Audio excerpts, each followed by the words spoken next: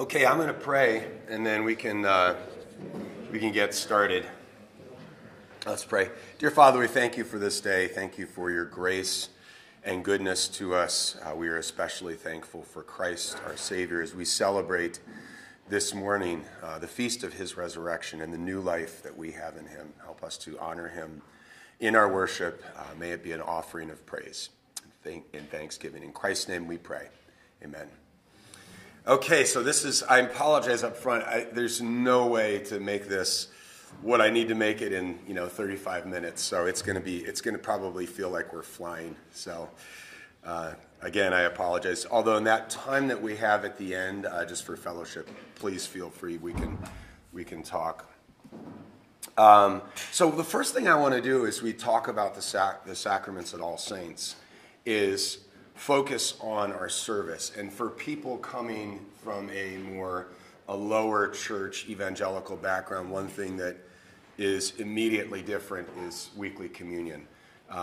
So one of the ways to think about our service is a word and sacrament service. So I want to frame the context of our discussion of the sacraments by thinking about how our liturgy works and how our church service works. So, of course, if we think about our service in two components, word and sacrament, we also think about these as two ways of God feeding us, of God giving us life. And so first, of course, is the idea of Christ as the Word. And so the ministry of the Word is one of the central parts of our liturgy. And Christ, of course, is the bread of life, and we have two senses in which we get to experience every Sunday Christ as the bread of life. We get to experience Christ as the bread of life through the liturgy of the Word, and we get to experience Christ as the bread of life through the Lord's Supper. So it's just, I think, a good way to orient us in thinking about our service and our liturgy is these two senses in which we are being fed.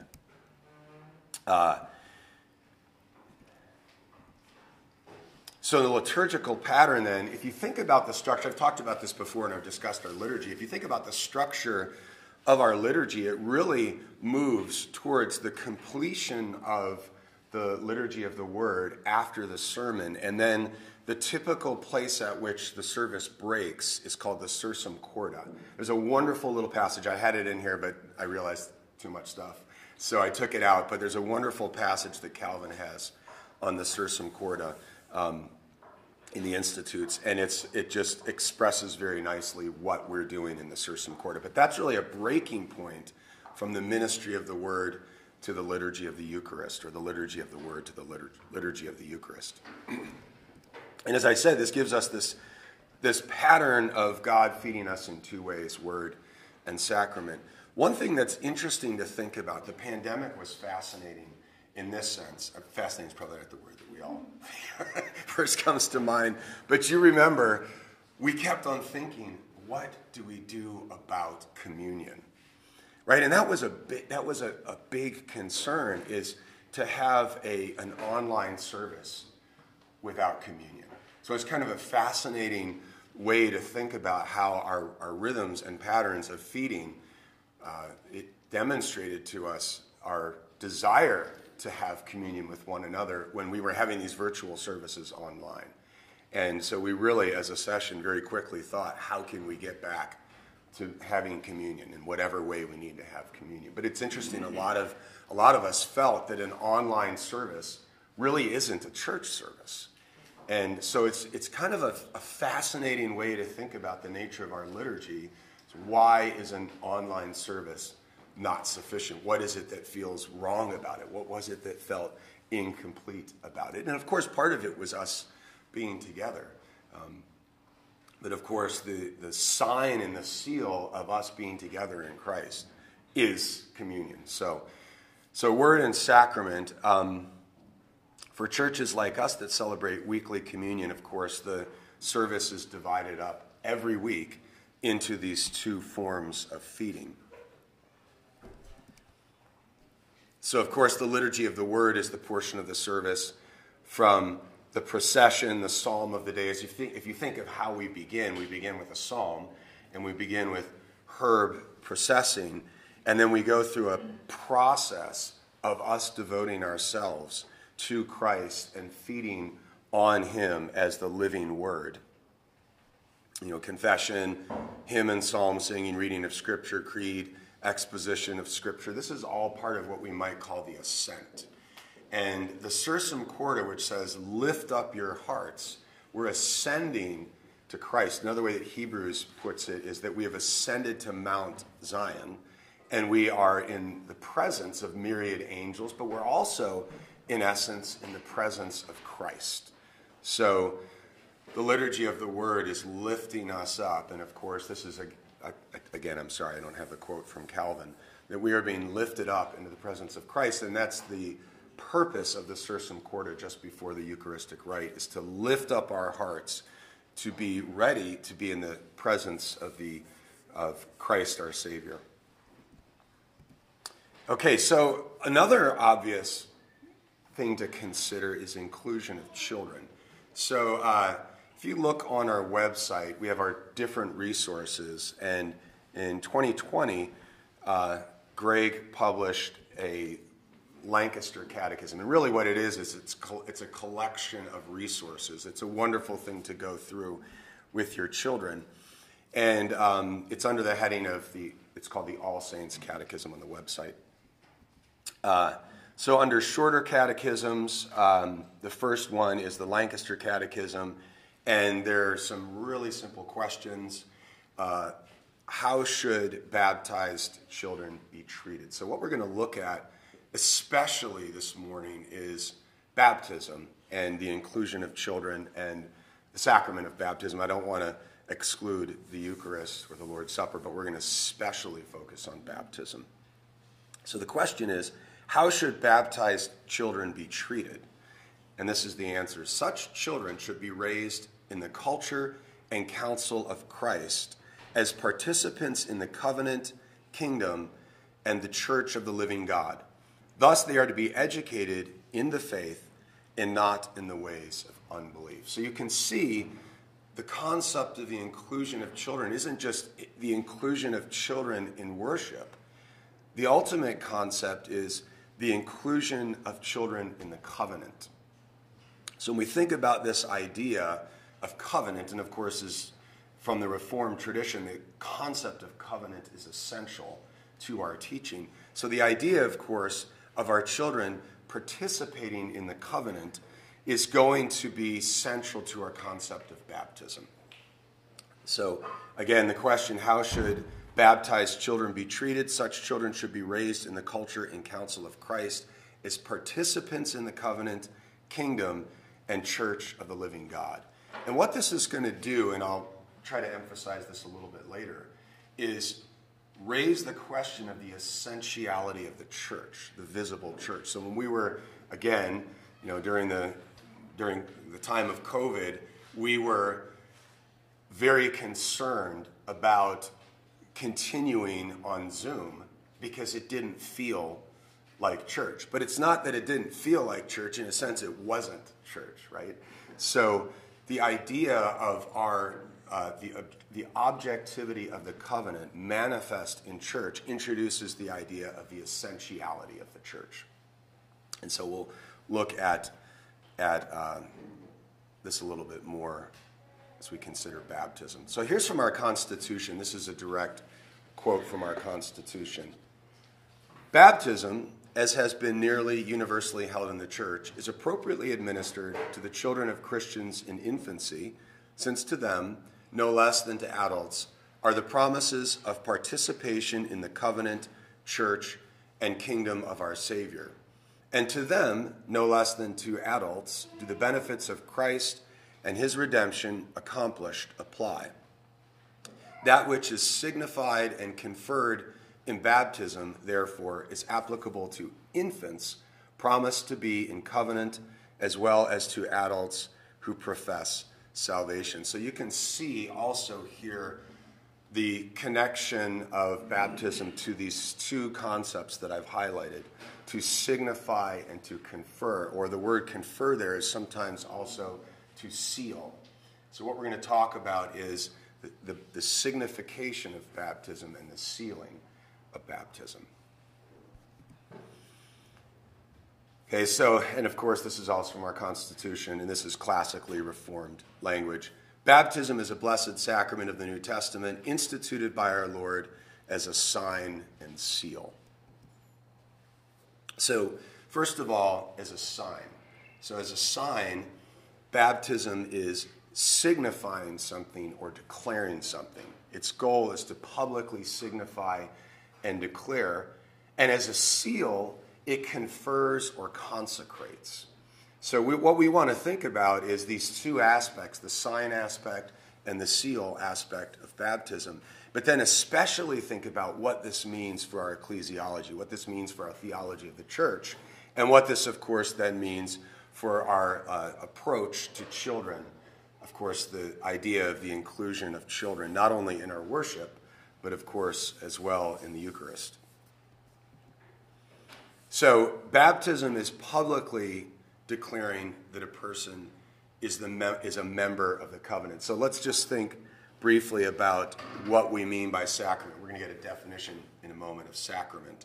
But what we mean by sacrament is, first of all, a public declaration. Now, you can immediately see how if you're in a non-sacramental church, the sacrament of public confession, I'm calling it sacrament, sorry, the idea of public confession becomes the ultimate sacrament, right? So that if you are publicly declaring your faith, that act would have the same function, would perform the same role as baptism plays. So in a sacramental church, you can see, this is the debate, is to what extent should this sign be attached to a child who hasn't made confession, who hasn't made a public confession of faith. So, of course, what our theology of baptism argues is that what we've done is that we have this sign has signified something.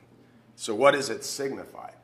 What does the sign signify? Well, it's obviously signified the consecration of our children.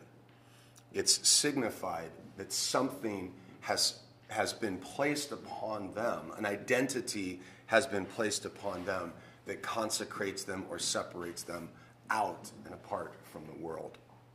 And this is where the idea of the seal is so important.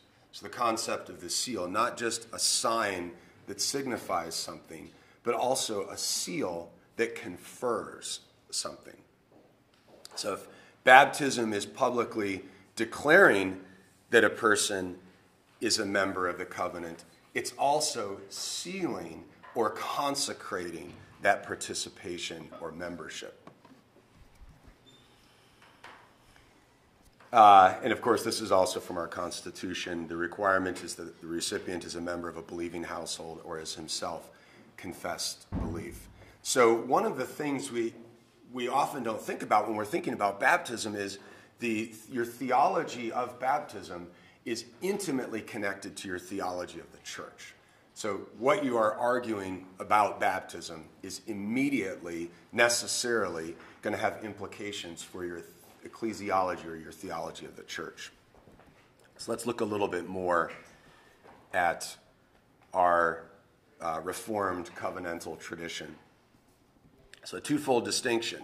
So first of all, the signs and seals of baptism, the signs and seals of the covenant in the Old Testament, in covenant theology, point forward to Christ. So what Calvin is going to argue is he's going to loosely call them sacraments, and he's going to say that the sacraments in the Old Covenant all point to Christ. What this is going to mean is that the two sacraments, the two New Covenant sacraments, then have to be, as Calvin calls it, Christ manifested. So the two sacraments are, if the Old Covenant is pointing to Christ, the New Covenant signs and seals are Christ manifested. Of course, they're pointing back to his completed or finished work. So the fulfillment of those signs and seals signify Christ himself and his, of course, finished work, but also signify, as Hebrews argues, all the things that those old covenant signs were pointing to. So baptism and the Lord's Supper, Holy Communion, the Eucharist, point to the completed work of Christ with respect to those old covenant signs and seals.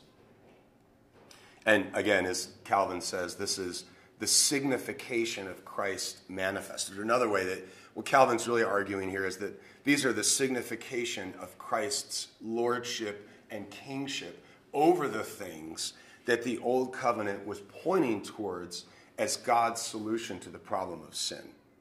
So the sacrament of baptism and the sacrament of Holy Communion are Christ manifested as victorious over those things. This is just a summary of Calvin's way of putting this. The purpose of the sacraments, according to Calvin, is to be a gift of visible means whereby we are made sure and confident of the truth of God's promises as fulfilled in Christ. So that's what he's saying the purpose or the function is, to be visible signs or visible means whereby we are made sure and confident of the truth of God's promises as fulfilled in Christ. So the sacraments, both of them, of course, point to Christ as Christ's work as superior, as fulfilled, right? He said, I didn't come to abolish the law, but to fulfill it. So as the fulfillment of all those things that the old covenant was pointing towards. For instance, if we take the most famous example for baptism is circumcision, that Christ's accomplishment with respect to sin is a fulfillment of everything that circumcision pointed towards. Now, if we take seriously what that means for our ecclesiology and for our theology, it's going to place an interesting spin on what baptism is, the purpose of baptism. Just a real quick point, obviously, in this sense, then, both sacraments are Christocentric. The key that I want to point out here is that the goal of these sacraments is to incorporate us into Christ. And if you think about what this means, if the goal of the Old Covenant sacraments were to incorporate Israel, or one into God's people, to make one part of Israel, then ultimately the goal of the sacraments is to incorporate us into Christ. So we're going to talk about this idea of incorporation. Here's a definition from the Westminster Confession, just for a very classic, solid, basic definition. Sacraments are holy signs and seals of the covenant of grace, immediately instituted by God to represent Christ and his benefits, so again, Christocentric, and to confirm our interest in him, is also to put a visible difference between those that belong unto the church and the rest of the world, and solemnly to engage them to the service of God in Christ according to his word. So now we get into, of course, the really difficult, complex question. Unfortunately, I don't have a ton of time to do this, so I'm going to have to blitz through this. But you may know of the debate between Calvin and Zwingli, or I shouldn't say Calvin and Zwingli, between a Lutheran view, a Calvinistic view, and a Zwinglian view. And the Zwinglian view sort of reduces sacraments merely to signs. So I had the language of sign and seal. So if you're wondering what a Zwinglian view would be, it would be, in essence, to remove the seal component of that. To sign, but not to seal, especially the consecration component of that. So let's look at just a little bit at this second aspect, the seal aspect. So that's where the debate would be, is how do sacraments seal? What do they confer? Do they do anything? Are they just signs? Are they just symbols? So first of all, an interesting idea is these are signs that also serve as dynamic seals of grace. Okay, dynamic seals of grace. So it's It's an odd term, so I'll unpack that a little bit. So if we think of the notion of the sacrament as a seal, this is the way the Heidelberg Catechism puts it. Question, what are the sacraments? The sacraments are holy, visible signs and seals. They were instituted by God so that by their use he might the more fully declare and seal to us the promise of the gospel. I think what's interesting about thinking about this is you might say, well, why isn't declare enough? Right? Why isn't it enough to declare? And I'm going to go back to kind of the funny analogy at the beginning, but a pandemic scenario.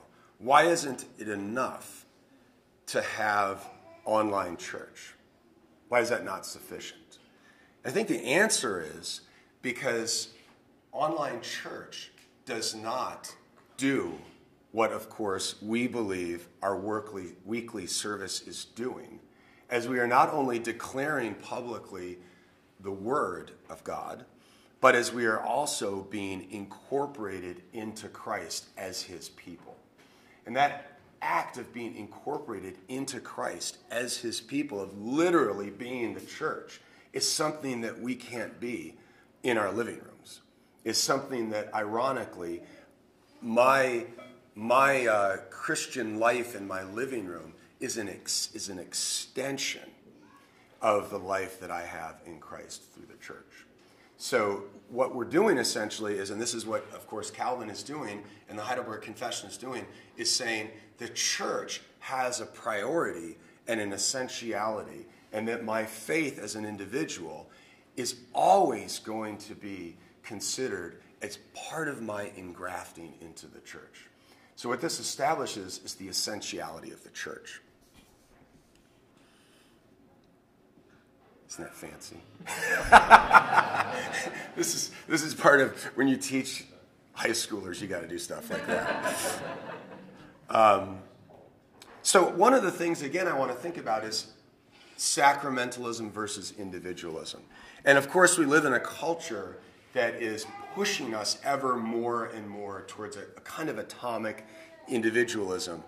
And so I want to compare a little bit what I would consider to be, this isn't just an ecclesiological question or ecclesiastical question, it's also what you might call an anthropological question. What is our anthropology? What do we believe God is doing with us? And if we imagine for a moment, one way to think of this is, in the Old Covenant, God was incorporating the believer into Israel, but in the New Covenant, no longer are you being incorporated into a people, but now God is dealing with you as individuals. So the idea there is that would be a superior transition from dealing with a people to dealing with individuals. And of course, that wouldn't be our anthropology. I would make a sort of a fortiori argument. If it's the case that God was incorporating the believer into Abraham, into the covenant, into Israel, how much more is Christ incorporating us into a people? So if he did it then, how much more is he doing it now? So in a sense, what that means is your theology of the church, you have to have a thick theology of the church and not a thin theology of the church. And what that means, of course, is you're also going to have a thick anthropology rather than a thin anthropology. So I think one of the dangers of the non-sacramental approach is that what it does is it thins out the concept of a people and a covenant. So I think that the anthropology of individualism, what it tends to do is it makes the individual prior to a people. So the church is then going to be simply the accidental aggregate of individuals. In other words, individuals are first, and then we're going to form a church out of the aggregate of those individuals. And I do think that this is, first of all, it's not biblical. I don't think that theology is a proper biblical theology of the person. If you think about maybe the salvation story par excellence, the prodigal son, and the concept of adoption, when God saves us, he is adopting us. When God saves us, he is making us his children. When God saves us, he's making us sons, right? So salvation is filiation or adoption. It's sonship. And of course, that concept of sonship means we belong to a family. We belong to a people. And of course, this is a covenant concept par excellence. So one of the chief gifts of God's grace is to incorporate us into a people. And I love this scripture. It's, you can imagine Peter speaking this to Gentiles. And this is, I think, the ultimate example of what I'm calling the a fortiori argument. How much more are we being incorporated as a people? So this is 1 Peter chapter 2, verses 9 and 10. But you are a chosen people, a royal priesthood, a holy nation, God's special possession, that you may declare the praises of him who called you out of darkness into his wonderful light. Once you were not a people, but now you are the people of God. Once you had not received mercy, but now you have received mercy. And you can see that this picture of becoming God's special possession is to be a chosen people, a royal priesthood, a holy nation, right? So you weren't the people of God, but now you are the people of God. And you can see how much this Peter's concept here presupposes a corporate identity, that your identity is as belonging to a people. It's belonging to a nation. St. Augustine in the City of God sort of famously says, well, really, if you're a Christian, you're a member of two cities. You're a member of the city of man, which is the nation you inhabit, but you're also a member of the city of God. And the entire argument of the city of God is to compare the destiny of these two cities based on the founder of these two cities. So he says the founder of the city of man is Cain, and Cain's act of violence. And of course, the founder of the city of God is Christ. And so when you are incorporated into the city of God, you have Christ as your Lord. And of course, the early Christians who were being persecuted wouldn't say Kaiser Kurios. They wouldn't say Caesar is Lord. And they wouldn't say Caesar is Lord because they were saying Christ has ascended into heaven, is seated at the right hand of the Father, and he has created for himself a holy people. And this holy people that he has created, his church, my membership in that nation makes it such that I can't say Caesar is Lord. So this implies that early Christians understood their membership into a people.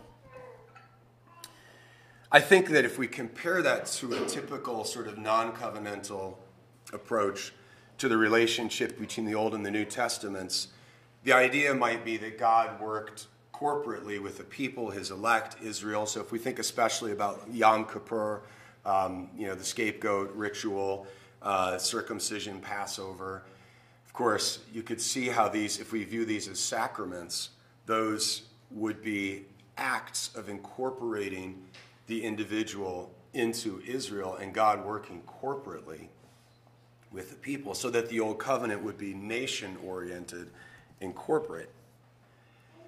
And the idea is that there's a kind of superiority that emerges in the New Covenant where God in the past was working corporately, but now he's working individually. And again, I think this is a problematic argument, referring back to the a fortiori argument that I was making before. If he's in the Old Covenant incorporating the individual into a people, how much more is he doing that in the New Covenant? How much more do we belong? How much more are we connected to Christ by our participation in his kingdom? So if you look back at the definition of baptism that we have in our Constitution, one of the things it says is that it makes us a participant in the kingdom of Christ, right? So that emphasizes, of course, then what St. Augustine is calling the city of God, right? Over against, the nations. You have this unique city that he's created, that he's cast out into the nations so that he might redeem the nations. But the people that are cast out into the nations are his people, his ethnoi, his nation, so to speak. Okay, so the sacraments then seal the covenant of grace upon the recipient, making the recipient as though the recipient belongs to Christ, and belonging to Christ, we are engrafted into his church. So the sacraments are signs and seals of that covenantal engrafting. And what this does is it signifies, I only have 2 minutes, so I'm sorry if it feels like I've been flying. This signifies the essentiality of the church, the bride of Christ in salvation history. I'm going to point out something really quickly that is an interesting exegesis of the typical view of the way that we celebrate communion. So a little book on covenant communion that Greg was the editor of is amazing. It's a wonderful book. But one of the things that that book does is it analyzes the idea of us discerning the body of Christ. What does it mean to discern the body of Christ? And historically, people have focused on the interior confession that is necessary as we discern the elements. And what the exegesis does, and I think this is a wonderful and accurate exegesis, does is it looks at actually the mistake in the Corinthian church wasn't discerning the body of Christ correctly. The body of Christ, this is the body of Christ. And what does it mean to discern the body of Christ? It means to discern the way that God has uniquely, spiritually bound us together. So in the Corinthian church, what was happening, as you know, is the wealthier members of the church were celebrating a love feast prior to the poorer members of the church. And the poorer members came in, and the wealthier members had already celebrated their love feast. And so Paul's exegesis is, you have split, or you have divided the church, and you haven't rightly discerned the body of Christ. So what we're doing in communion is, in a way, doing something that we actually can't do while we're on Zoom, right? Which is being knit and bound together in this particular congregation as spiritual, mystical members of the body of Christ, which is spread back in time, which is spread geographically throughout the earth, and which, of course, is extending forward in time. And so what we're essentially doing in communion is literally being incorporated into one another as a people. And this is why I think one of the things, and some of you have had this experience, how you celebrate communion. I remember for a long time, I kind of went into what I would call my communion box and, do my work with God, and just to make sure that I was properly prepared. And interestingly enough, I think one of the things that celebrating communion the way that we do almost forces us to do is to think of this as related, not me and Christ, but it's us collectively being incorporated into Christ. And part of that incorporation is to make us his church, to make us his people. To be engrafted into Christ as a member of his church is to be engrafted into the new covenant of grace. And this is where I just want to point out the last thing as I finish, is if you think of the Passover meal and the way that, if we use the a fortiori argument that I was making before, the way that children were protected in the Passover meal, right? So the action, the goal of the Passover meal wasn't just, of course, to protect the individual. It was to protect the household. And the purpose or the function of that meal, of course, was to save the house. When we think about our children, what we are doing in church is we are incorporating our child or our children, we're incorporating them into the household of God so that they can be separated from the world and freed from the wrath of God. And that picture of the inclusion of our children, even when they're noisy, is a picture of their ability to participate in the fruits of the covenant that separate the church from the world. And what we're doing is, it would be odd, as you can imagine, if I am, a member of the city of God, but my children are excommunicated into outer darkness and are not members of the city of God. If we think of the Passover meal, how much more has Christ conferred upon us the capacity to make our children benefactors of the fruits of his covenant of grace? So just Galatians 3:29, I don't know if you've ever thought of this verse that way. If you are Christ's, then you are Abraham's seed and heirs according to the promise. So what Greg would always emphasize is the idea of being an heir, of our children being heirs, of our children participating in the promises of the covenant. And that's the ultimate goal of the way that we worship, is to incorporate our children into God's covenant of grace and to see them raised in the nurture and admonition of the Lord, but also as fully understanding the benefits of the covenant of grace. Let's pray. Dear Father, we thank you for this day. Thank you for your grace to us. Thank you that you do incorporate us into a people, that you have made us your children, that you have adopted us, that you have sent your Spirit into our hearts by which we cry, Abba, Father. Thank you that even this morning you have incorporated us into a people, that you have unified us together mystically to be your bride, that you have made us not only the bride of Christ, but that you have made us your sons and daughters. We thank you for that, Lord. Help us to joyfully rejoice this morning as we celebrate Christ, our Savior, through word and sacrament. In his name we pray. Amen.